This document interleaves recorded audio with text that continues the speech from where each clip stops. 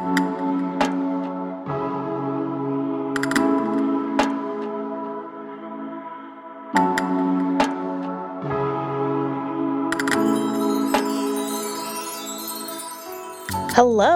I am so excited to be able to connect with you all today. This is Dr. Lacey C. Robbins of Robbins Nest Consulting, and we are hosting what we call curated culture chats. Now, you may be thinking to yourself, a curated culture chat, why is that important? Why is this something we need to be doing? Why is this even valuable? Well, I'm going to tell you. When you start as a leader to cultivate authentic and trustworthy and compelling narratives, it actually allows your internal success to become an external success. And we've been through a lot here in these United States. We've made it through a pandemic. Well, made it-ish. We have seen civil unrest. We've seen individuals who literally have been killed before us, caught on film.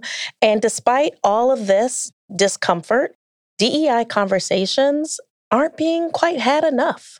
And so we're continuing in having those conversations. We're continuing to address our ideas and recognize our biases and really being able to identify our blind spots. And so I'm really excited today to be able to welcome Jess Sunier, who is the owner and founder of Fit Power MKE. She is here today to kick us off with having these curated culture chats. This is actually a series that she is our guest at the table. And on today, we're talking about why does representation matter? Now, you can read Jess's full bio in the show notes there, but Jess, why don't you start us off? Tell us a little bit about yourself, and we want to hear from you, the guest that you wanted to bring today as we continue these chats.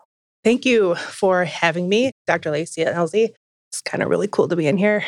Okay, so a little bit about me. Fit Power LLC, you can find it at fitpowermke.com. We're in our 10th year here in Milwaukee, and it just started with an idea of, honestly, not having representation in the fitness and gym world. And this is before I got involved in Brazilian Jiu-Jitsu and everything. So I was weight training.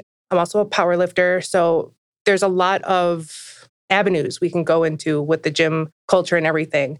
But what I didn't see represented was larger bodied athletes. I didn't even know that they existed when I was a kid. And I didn't know that weight training was a thing when I was a kid, like good weight training, not just the football coach saying, go pick this up in the weight room. And with that, Fit Power kind of evolved. We're LGBTQIA and BIPOC affirming, and we are casting our net a little bit wider to make sure that everybody has a space. And I knew that in order for Fit Power to expand and to get the word out in the fitness world and the gym world, I had to bring on a friend. And that friend is who I have with us today. Her name is Tori O'Neill. She's fantastic. We actually met online first. She runs a couple businesses as well. And then we met at a jiu-jitsu camp called Role Models Grappling Camp in Indianapolis. And we ended up sitting next to each other, just kind of looking at each other like, should we say hi? Should we like all these things were just sitting in the back, just like, okay, who's going to make the first move? It was weird. It was like a first date or a blind date. Sorry. So then we just started talking and we had all of these similarities. And what we realized the biggest one was representation in our sports and representation in the gym world. And then 2020 hit. And then everybody showed their, for the sake of this podcast, their butts. Yes. And we were like, okay, we need to start to have a talk. And that's where we started to really collaborate. And we've done a couple talks so far. We've done a couple masterminds so far.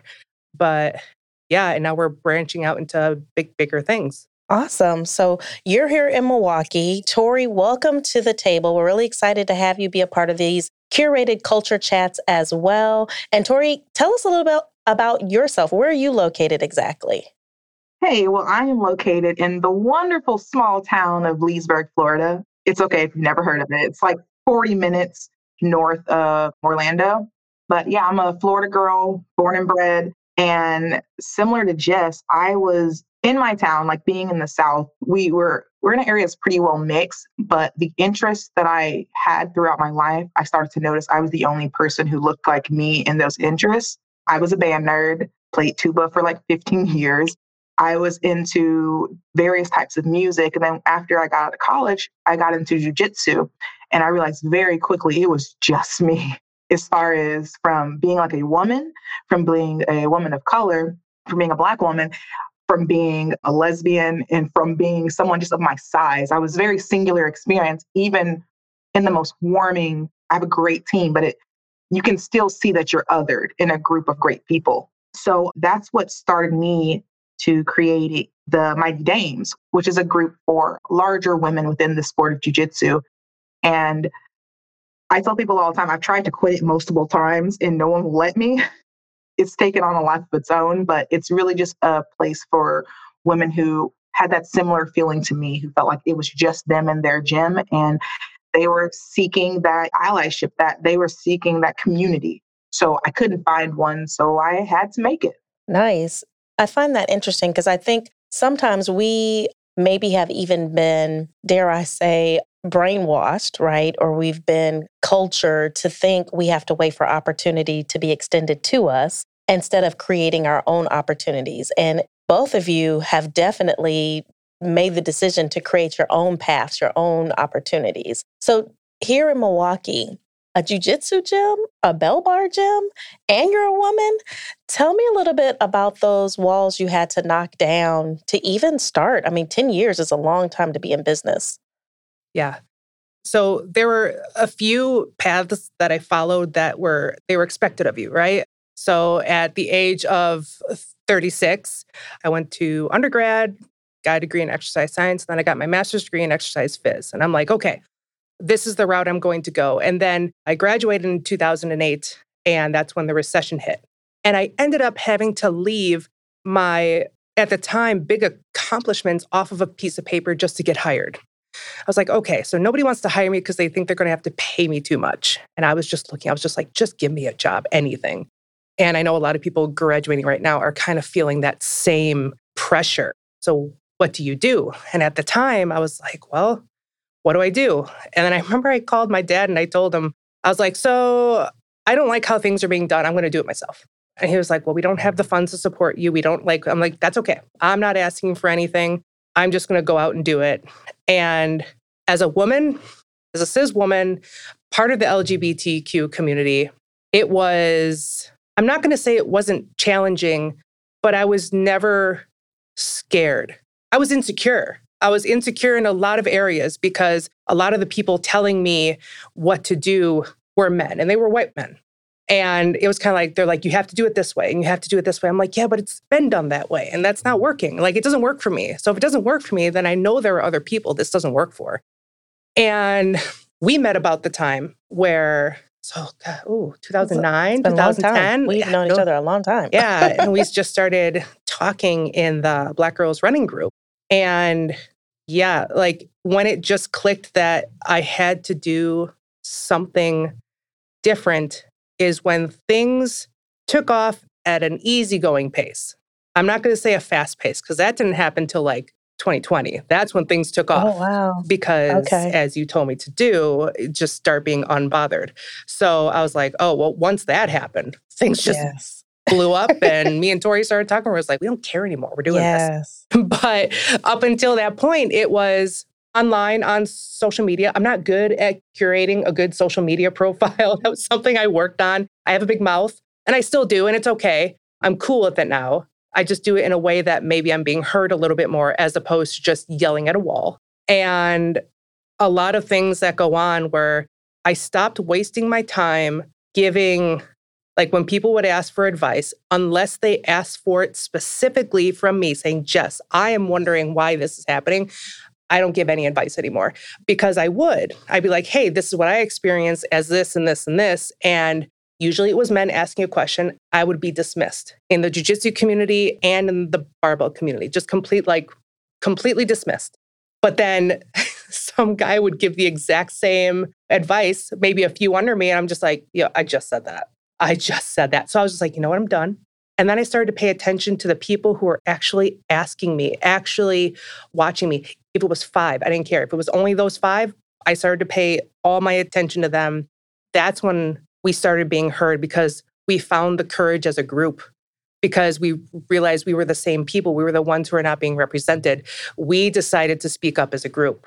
And then we found our voice, and it got bigger and bigger and bigger. And we're here where we are now, where we're making waves. Yeah. So first off, I have chill bumps. Let's start there. Okay. Second of all, I just want to tease out a couple of the things that you said. One of the main things that you mentioned is that you started nurturing your community. You started nurturing community. And so many times, because we've been conditioned, we've been programmed, especially as women, to wait for opportunity to come to us. And what you described in, I'm sharing my idea, nobody's listening, but then John over here mentions it. And I purposely say John because it's like he's pimping your idea. Okay? Nice. Mm-hmm. I mean, let's just be real, right? He's pimping your idea. Yes. And so what you're experiencing is second generation bias. Plain point, end of story. And a lot of times we don't even recognize it because we've been conditioned to this is just how it is. This is just how it is. And the fact that you started recognizing like, okay, no, this is not what I want it to be for my story. Let me start to create and nurture my own community, right? So one big question that I have for you, because it's really evident to me that you realize there are 4 people I need in my life, and an ally is one of them. And I see Tori became that for you. But the first question I have is, how did you start to even overcome some of those insecurities? Because there's somebody who's going to listen to this, who's going to watch this, who's going to think to themselves, I too am a Jess. I too am a Tori, right? So what were some things you did to overcome those insecurities? So there were 2 things I did off the bat. The first one was when the gym expanded, when it went from, I went from a basement gym to I transformed my garage into a gym. Wow. Insulated, beautiful heating system. Now we use it, it's ours. Then it was too cold, so I had to move everyone into my house basement. But these people followed. I got to give so much credit to them all the time. And then we moved back in the garage, and now we're in a 3,000 square foot space. So we expanded at about year 7 to a bigger space. So I was like, I don't know how to work a big space. Fit Power has always been Jess, and they needed to come apart. Fit Power was becoming bigger than anything I could ever be. And the direction I wanted it to go, the first thing I needed was a coach who's been in the industry. So I worked with AJ Klingerman first. So I got a mentor, which is one of the 4 that I know. AJ was my first one, AJ Klingerman from Indiana Brazilian Jiu-Jitsu Academy. She also runs the Role Model Grappling Camp. Okay, so shout out to AJ. Shout out to AJ, big time. And she kind of set the stage for me, like, this is what a jiu-jitsu business looks like. She's been in it for 21 years. So she knows the business. And then I realized, okay, my gym is going in a different direction. And the people that need this space, I don't look like them. I'm part of their groups. I'm part of the LGBTQIA group, which most people don't know because I'm married to Chris. Mm-hmm. And Chris? He's my husband. And a phenomenal man. And I think that needs to be said because there's, especially in the jiu-jitsu community right now going on, it got rough in the last 3 days. It got bad. Oh, wow. Dark. Yeah. Oh, wow. So, when we have these hard talks, it's very obvious that men feel very targeted. Mm. And we get the whole not all men thing. That's not what we're saying because I don't surround myself with bad men. Mm-hmm. They exist. It's obvious. And there are bad women out there too. There are bad people out absolutely. there, yes. But when you're zoning in on something, it becomes like, and it's bad because when you're not on the top of the food chain, there's a lot of bad things and repercussions that can happen. And that's where having the mentorship and the allyship and all that stuff really comes into play. So when I realized that I needed that Fit Power could not just be represented by me anymore. That is when I got to work with you, Dr. Lacey. I realized that I needed friends like Tori. I needed, and not just for me to grow, because it wasn't about me anymore. It was like, okay, if these things need to happen, then people need to see themselves in these groups. It needed to spread out like that. And the first thing you taught me was it's not language I use. So it still feels very awkward for me to say it. But you were just like, you need to be an unbothered queen. And I was just like, I don't even know what that means, but I'm going to learn. I know Rihanna says it. So it was just and she's a billionaire. So there's that. Exactly. So I was like, okay, I need to be unbothered. And I have an entire notebook filled with the mentorship from you, taking it to that next step. And then it also required me to not be the voice. It required me to have a platform and to allow other people to speak. And that's a big deal. And that's a big direction that Fit Power is starting to move into. That's wonderful. So really basically being almost a pass-through of information. So now let's bring Tori back into this conversation, because I think it's really special that not only were you able to meet someone, but then see how you could partner together. So Tori, tell us more about your journey and how you've overcome perhaps insecurities or biases, and just to be your own unbothered queen. I don't know if you bought your crown for today or not. Hey, my nickname's the Dame, so I'm already in that royalty there you go. right now. There you go. Yeah, I'll say similar to, I want to say, unfortunately, a lot of women, I grew up extremely insecure. I had a very low sense of self-worth, self-value. And a lot of that was centered around my height and my size. I'm 6'1". I've been tall my entire life. When you start developing, you get a little chunky in the stomach, your thighs get a little bit bigger. So I was always someone that people felt like it was appropriate to comment on my body, whether it was for good or bad, like, oh my God, you're so tall. I was like, oh, okay. Like, oh, you've lost so much weight. I was like, oh, okay. So as I was going through these different developments, it became very aware that people were hyper aware of my body. And I still struggle with that. I was not comfortable with that. So for years, and I live in Florida, it's hot here, y'all. Mm-hmm. I didn't wear shorts until my 20s. Wow. I'm 31 now. I did not wear shorts until right around the time I started the Dames. I mean, and I was in band. I was in marching band. So we're talking like sweatpants outside in the Florida heat, because I just did not feel comfortable showing my thighs. Mm-hmm.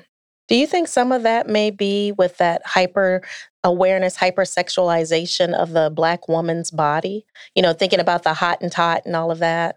Absolutely. Because one of the things we're taught very early on is to not be that fast girl. Mm. And I will never blame my mother or like my grandmother for stuff. But, especially in Black women, there is this sense of being a good girl and not being hypersexual that is instilled in you very, very early. Even if, people have had children very early, they're going to hammer into your mind like, well, don't be like them. Keep your legs closed. That's things that are hammered into us. So my whole demeanor was always to be the good kid in my family. I got the good grades like I was supposed to. I listened to my parents. I was never out late. I never snuck out, never got detention. I went to college. I went to grad school, went to grad school again. I did everything by the book, by the T. And it still didn't work out how I thought, because last year when the pandemic did hit, I got furloughed for 16 months. Wow. Yeah. And I just got to the point where I gave my notice that I officially quit. But it was really hard because I came from a point where, dang, I did every single thing right. I did everything I was supposed to, and I was still stuck in a situation like everyone else. So it took me a while to get to a point where I felt comfortable just being Tori, and realizing that the Tori that I had been for most of my life was a role that I was playing. And I developed it when I saw what was missing within my family or within people around me. I tried to fill that void. And by doing that, I was really selling myself short for decades, really. So I want to say maybe like 4 or 5 years ago, I had this epiphany like, I don't have to do this. I don't have to struggle like this. And that's when I moved into my own house for the first time. There was nothing school related I had to do. And I want to say like I got my keys like December 31st. And like I spent New Year's painting my walls. And I was just painting my walls thinking like, this is mine. Like no one else is associated with this. And it is going to be whatever I make of it. Now, it took even longer for me to really, truly get into like understanding how deep some of those past roles that I took on, how deeply embedded it was into everything that I did. And I want to say in the last year or so, I've really become like the best version of myself. And a lot of that was, I don't want to say I stopped caring, but I stopped caring about stuff that didn't build me up. Yeah. I like to think of it that you became a rule breaker.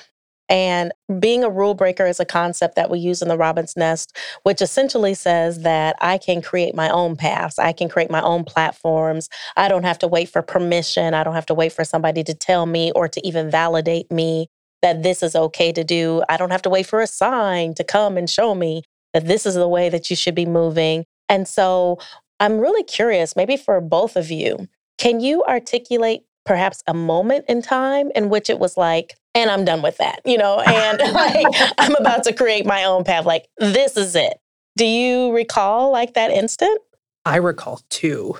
Okay. Like two very, very clear slap in the face. Oh, wow. So, and Tori knows about both because we've had these talks together. And a big one is, we'll leave the pandemic to the side because that was number 2 and that's still going on. Yeah. Number 1 was diet culture.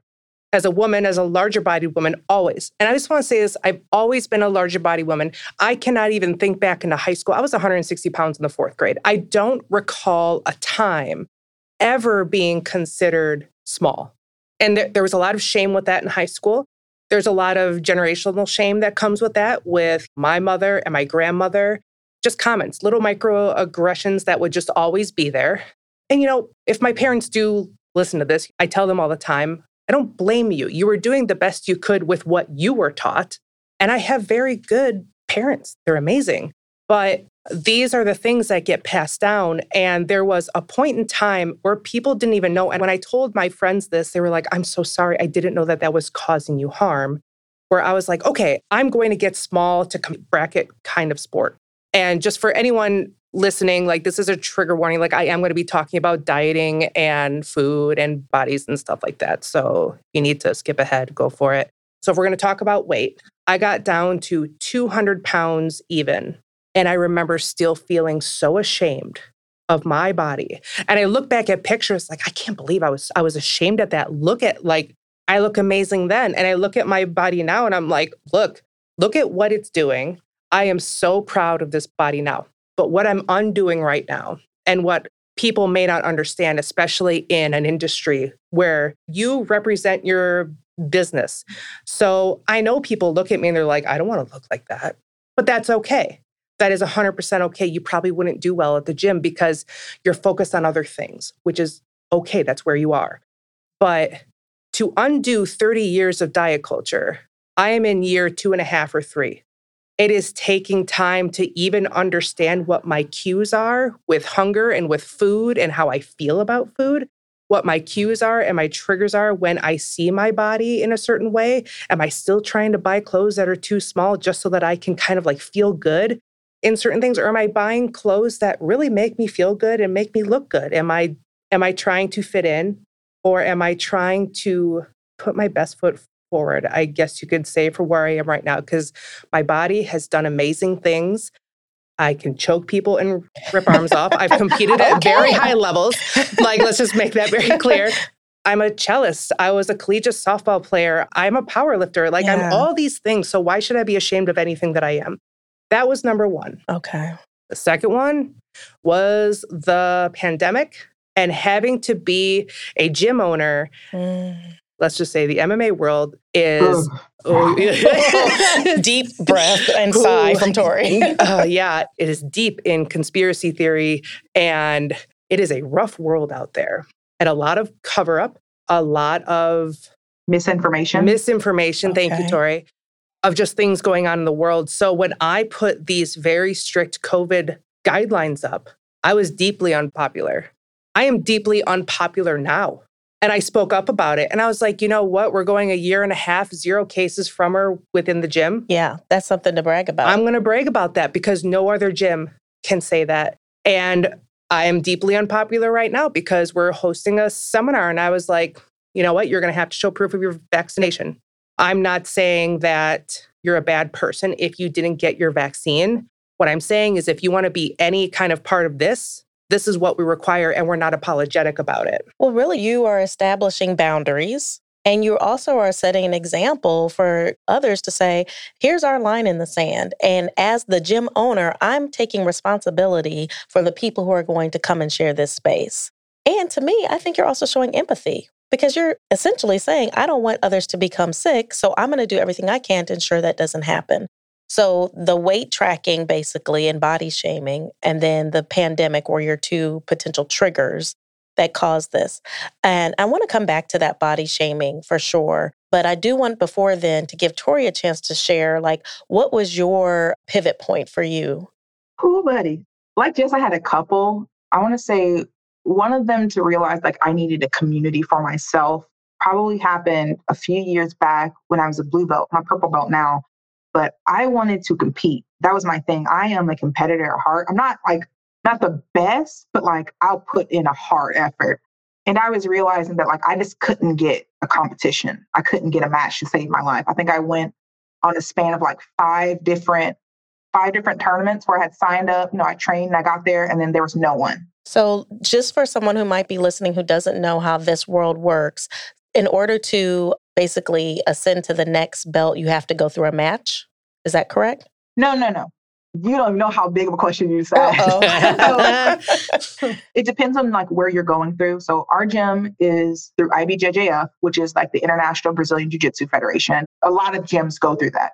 They're traditional, you wear the gi, the hot coat and pants and belt. So our gym goes through that. And it's based on all you really have is a minimum of time you're supposed to be in. The rest is at your professor's discretion. So for us to go from one belt to another, there's a test involved. Or if you rate high enough in a competition it's a full bracket, meaning you're not just doing one match, you have to have at least 2 or 3 matches. So for me, this is when I had just turned to my blue belt. So I wasn't even thinking about going to the next belt. I just wanted experience because through competition, you can learn things about your jiu-jitsu that you might not get in your gym because, we become accustomed to who we're training with. We know their moves. When you throw yourself in a competition setting, most times you don't know who it is. So I was seeking that. I just wanted the next level of challenge, but I couldn't get anyone to save my life. And I finally got someone who agreed to do a match with me in no gi. That means no uniform. And I think at this point I was maybe 3-4 years into training, maybe. And I signed up for expert because I was like, okay, at least someone higher ranking will go against me. I had nobody. And then I remember they asked someone who was in a smaller weight class if I'd be willing to go up, and she agreed. And we had a match. It was back and forth. I ended up winning. And I stepped off the mat to, shake the hand of the other coach and go to my coach. And I immediately heard, oh, well, you only won. Them talking about how I only won because I was bigger. They were telling the coach and they were telling the girls, like, man, she's got like 50, 60 pounds on you, da, da, da, da, da. And I've heard this before. This is nothing new. If you're a bigger girl, you'll hear this. But I'm like the top end of what my weight class is. I'm a big girl. But this is the first time that I heard the coach, he said, stop that. She won. Like she won because she was better today. That's it. And he actually came up to me later, shook my hand, told me, good job. Like, hey, I shut that down. They were saying that. I want you to know you did a great job. You did good. And my own coach tells me that. My teammates tell me that. But like getting that validation from someone else, it was something that clicked with me. As like, I don't have to apologize for this. Like I am putting in time like everyone else is putting in time. I'm working like other people are working. I cannot help that I am 6'1", 280 pounds. Like that's my body. And I've done dangerous things in the past to lessen that, to make myself lighter. I was like, I don't want to go back to that world. I was unhappy there. So that's about the time that I started wearing shorts again. That's about the time where I was like, you know what? Just like do you, Tori, however comfortable you are. Yeah. Yeah. And then the other thing similar to Jess was the pandemic when all this stuff was happening. And again, this is Tori in the mentality, like, hey, I'm the good girl. I did everything right. I got the job that I was supposed to do. I worked at nonprofit. I was helping my community and I got furloughed. And I expected to come back. Everyone thought it was going to be over fairly quickly. It was not. So I was waiting to get the call back. And then there came a point last September around Labor Day. And that was the last time I'd heard from my boss from Labor Day till June. I hadn't heard nothing from anyone. I heard stuff from I worked with volunteer management. So I was very close to some of the older ladies. So my one volunteer, Kitty, she'd text me like every other week. We were in constant communication. And I had gone through a deep depression at this time. I finally started going to therapy at this time. And one of the things that I was realizing is like I really tied my value and my self-worth into what I could provide for others and my position as in my job. I really valued that I was helping out my community. I was helping out this great organization. And then I realized that I was not getting that valued in return, that I did not even get a text message. And we had a very small department. It wouldn't have been much. When I realized like I was not even warranted a, hey, how are you doing? These are tough times. Like, hey, let us know. I didn't hear from them in months. And at the same time, I was continuously developing with the Mighty Dames, and the women were asking for my merchandise. And it clicked to me. It's like, hey, I don't have to stay at this place anymore when I have a viable second option if I just nurture it properly. So I was literally working an event, and my girlfriend's at the house, and she called me and said, hey, I got this certified letter from your job saying they're trying to contact you. And I was like, what are they saying? Like, oh, they want you to come back to work, but you got to come back immediately. And I was like, give me the number on the phone. I called my boss's boss, and I quit on the spot. I was holding on to that, like, because my mind is very much, you have to have a backup plan. So in my mind, like, I didn't want to cut that string because insurance is tied to it. Worst case scenario, if something happens, if I have to go back, I have to go there.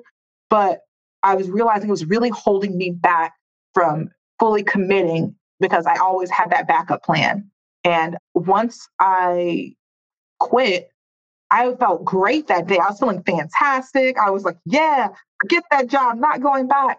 About a week later, when school started, which is normally a very popular time, it hit me that I'm not going back to work. And I went into a full-on spiral panic. I was like, oh my God, what have I done? What have I done? And my girlfriend literally was walking by the room, and she poked her head. It's like, what's going on? It's like, what did I do? Like, I've doomed us.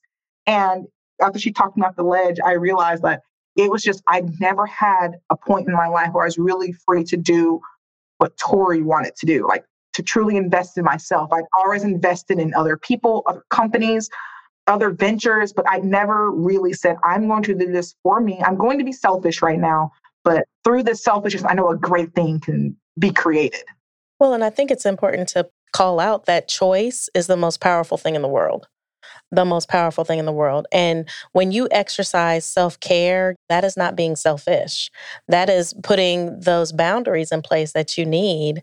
And I love the fact that you realize, like, I have other options. And Eric Thomas, he's a real famous motivational speaker, pastor, and he talks about no net. No net. Like, we really do not know who we are, what we're made of, until that safety net of a job, insurance, all those things is removed. And I think we have to remind ourselves, like, you can get insurance. We think, especially people early in the entrepreneurship game, they think, oh, I can't leave. I'm doing this double dutch because if I leave, I won't have insurance.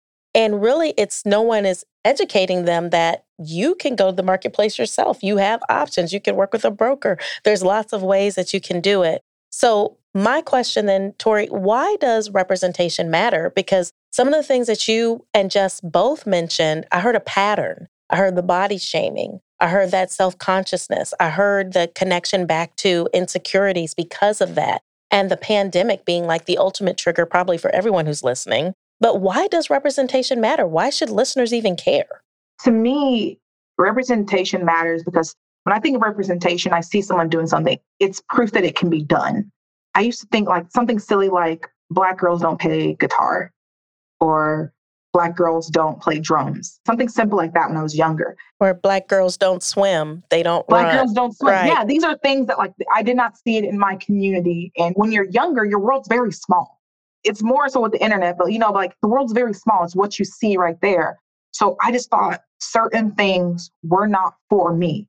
I loved metal music growing up. I was a heavy metal person, but I didn't see anyone in my school who was listening to it. So I even had my father once tell me like, oh, don't listen to that devil music. So I thought this was something that was not for me until I saw a Black musician playing metal. I was like, oh my God, this is allowed. I can do this. So I'd watch people and I got into blues. I would look at these women playing these instruments and singing. And I was like, okay, so this is allowed. Like you can really do whatever you want. But like, I felt like I needed to see someone do it to almost give myself permission in that beginning stage. And as I got further into my journey, deeper into jujitsu, deeper into the games, deeper into just my voice, I had this moment that like, it's still so weird to me that like younger girls were coming up to me and I became the representation for someone else. And that was a responsibility that I did not ask for. I did not know was there, but I became to embody that. And I take it very seriously because I feel like I went through a lot of trials and tribulations and struggle and so much heartbreak because I tried to prevent myself from doing things that were true passions. And I still this day will never know what would have happened if I started earlier. And I don't like to think like that because it led me to who I am today. But at that same time, if me simply just being who I am and being it extremely loudly so that other people could hear and see and feel it, if that is giving someone else like a little bit of a, oh, yeah, I can do this too. For that, me being a Black woman, for that being a larger woman and being like unapologetic at the fact that I am a big Black gay woman, that is just who Tori is. I'm not going to apologize for it. And you shouldn't apologize if you have any of these traits or any other traits as well. Just this idea of embracing yourself. Once I did it, I found that like the women in my group, the people who were looking up to me, whether I realized they were or not, they began to just like let me know how much it meant to them. Even opening up about my struggles with mental health. When I just went out there and put my prescriptions on my page, I was so blown away, not just by how many people reached out to me, but like the type of people. I heard from people in high school that I haven't talked to, people in college, people I didn't even really know besides I shook their hand one time. And I had so much outcry about that. And it was another trigger it was another moment where I realized like, you know what, representation does matter because there is someone who is seeking someone to just like let them know that it's allowed, that they can do this. Absolutely. I think that's really powerful because you stepped into your power. These events that happened to you both were triggering, but it was almost like the light bulb goes off. And so, Jess, you started Fit Power. We have the Mighty Dames. And how do you go about creating spaces? Maybe someone's listening, they're thinking to themselves, I want to do this too, right? Tori has folks reaching out to her. You have people following along, reaching out to you. Where do you start? How do you create this space? We actually talked about this at the recent talk that me and Tori gave at the camp. Oh. And we were just very, very, I mean, use the pun, very black and white about it on stage. It was the very first thing that you have to do, that I believe that you have to do, is to say things out loud. There's things going on in the sport world itself involving the LGBTQ community, specifically the trans community. There's a lot of phobia everywhere online, just little phobic remarks. And then you take a marginalized group or trans population, and then you have intersectionality where like being Black and trans is a bottom rung of the ladder. It's what everyone uses to step up and get higher.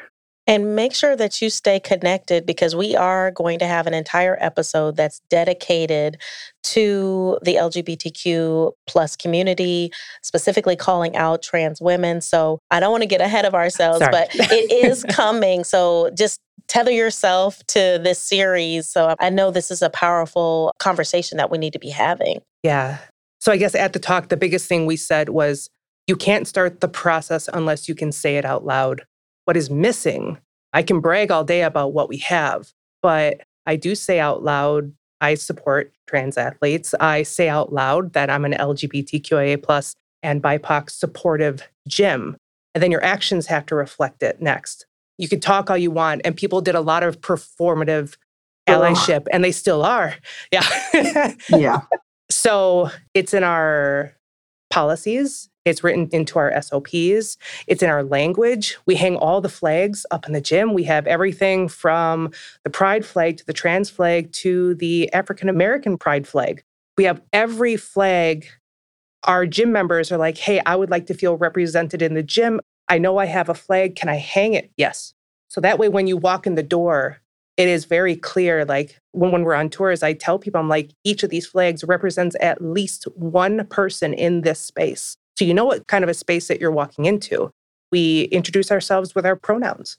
Even if you don't use they, them, I still tell people, I use she, her because it normalizes things. Yeah, we make it a normal part of the conversation so that if you are new to it, you feel like you're in a space where you could have these talks and learn. Everyone deserves, because we all started not knowing where we were. So if I'm an open door where I have the platform and the ability and the mental space, like my boundaries are up with some things, but as long as I have the space in my heart and in my mind to share things with you, then I will. Because I think you deserve to learn these things, because then you can make the choice whether you support it, whether you're ready to support it. You may support it, but not be ready to say it out loud. But to go forward, you have to start having these talks and you have to start saying things out loud, because then they become real. Tori, did you want to add something to that? Yeah, I was thinking about our talk. I think one of the other first things we talked about is like, don't be afraid of looking dumb. We always tell people like, you almost need to do a self audit. Like, where are your biases at? And being aware that like everyone has them, and it doesn't necessarily make you a terrible person. It's just saying you have some things you need to unlearn. I always say that I have no issue with ignorance. I have an issue with willful ignorance. So we tell people like, it is okay to look dumb. It is okay to be ignorant on certain topics. That's fine. That's the starting point. But once you decide that you want to be knowledgeable about a certain subject, you can't be timid about it. You need to just go forth, go full-fledged, dive into it. Because if you're half-stepping, it's going to come across that way to anyone that you're trying to approach. They're going to feel that hesitancy in you. And then you're not really achieving what you set out to achieve. Nice. Very nice. I think a key question for all of our listeners today is, what are you willing to unlearn? Because we all come with biases. It doesn't matter what your background, what your culture is, what your economic background is. We all come with biases. This conversation has been really rich, and it's the first of 3 that we're having in this series. I want to start to wrap it up with a final thought, and this is your platform. And as a member of this table, what's a piece of advice that you would give a listener if they're ready, if they're thinking to themselves, okay, I'm ready to start to be moving more in a space of representation or supporting spaces of representation? What's a piece of advice you would give them? Do not center yourself in those groups. If you're going to learn, then it is not all about you. You need to sit and listen for a while first. And then if you're asked to have a seat at the table, then start to speak up about things, because people will know when you are ready to be in these talks. But it's okay to sit back and not be the center of it right now. I think that's really powerful. I think that's really powerful. And by being there, that shows support for sure. Tori, what would you add? It's going to probably piggyback off of hers. It's just kind of humble yourself a little bit. I think we like to think of ourselves as, even when it's something new, we like to think that we have this amazing ability to learn everything very quickly. We're like, I got it. Well, you don't. It takes time to learn new things. And I think sometimes we get so excited about this new thing we're doing, this new venture, that we try to like rush into everything very quickly. And it doesn't always work like that. That's how you skip over and you miss things. So really like take some time, humble yourself, and dive deep into what you're trying to educate yourself on. And like Jess said, it's like you can't center yourself around that. Like me being a Black woman, I can talk a lot about those things. But as soon as we venture into something, like you said, into the trans community, even though I have many trans, it's within my family, that's still not me. So I have to take a back seat and listen to them more and humble myself a bit, even if they've never been on a speaking platform. It's their lived experience that I'm trying to learn more about. And also do it on your own. Don't always depend on people from marginalized communities to do the work for you. Ooh, that part. Google is an amazing thing. You can learn a lot from the internet. So like before you go to marginalized person 1, 2, and 3 and ask them, hey, tell me about your experience, do some research, because no one has to unpack their trauma to educate someone else unless they were willing to. So put in the legwork yourself first and then ask if people want to have this conversation. Don't force them to do this for you. Perfect. I think that's a great spot to start to draw today's conversation to a close. All around, why does representation matter? We are literally coming to the table to continue to ignite a commitment to new ideas. When I say new ideas, what do I mean? Inclusion, diversity, equity, allyship and strategy. It's not enough for us to just simply be a person on the side, right? We want to continue to have these conversations. We want to continue to create spaces that we can do so. And that's what these curated culture chats are all about. We are knocking down walls here on Today. This is a beautiful start to a 3-part series. Be sure to join us as we continue. Jess, again, thank you. And Tori, thank you for coming to be a part of today's conversation. I cannot wait to see what comes next as we continue in our series. Thank you, Dr. Lacey. Thanks.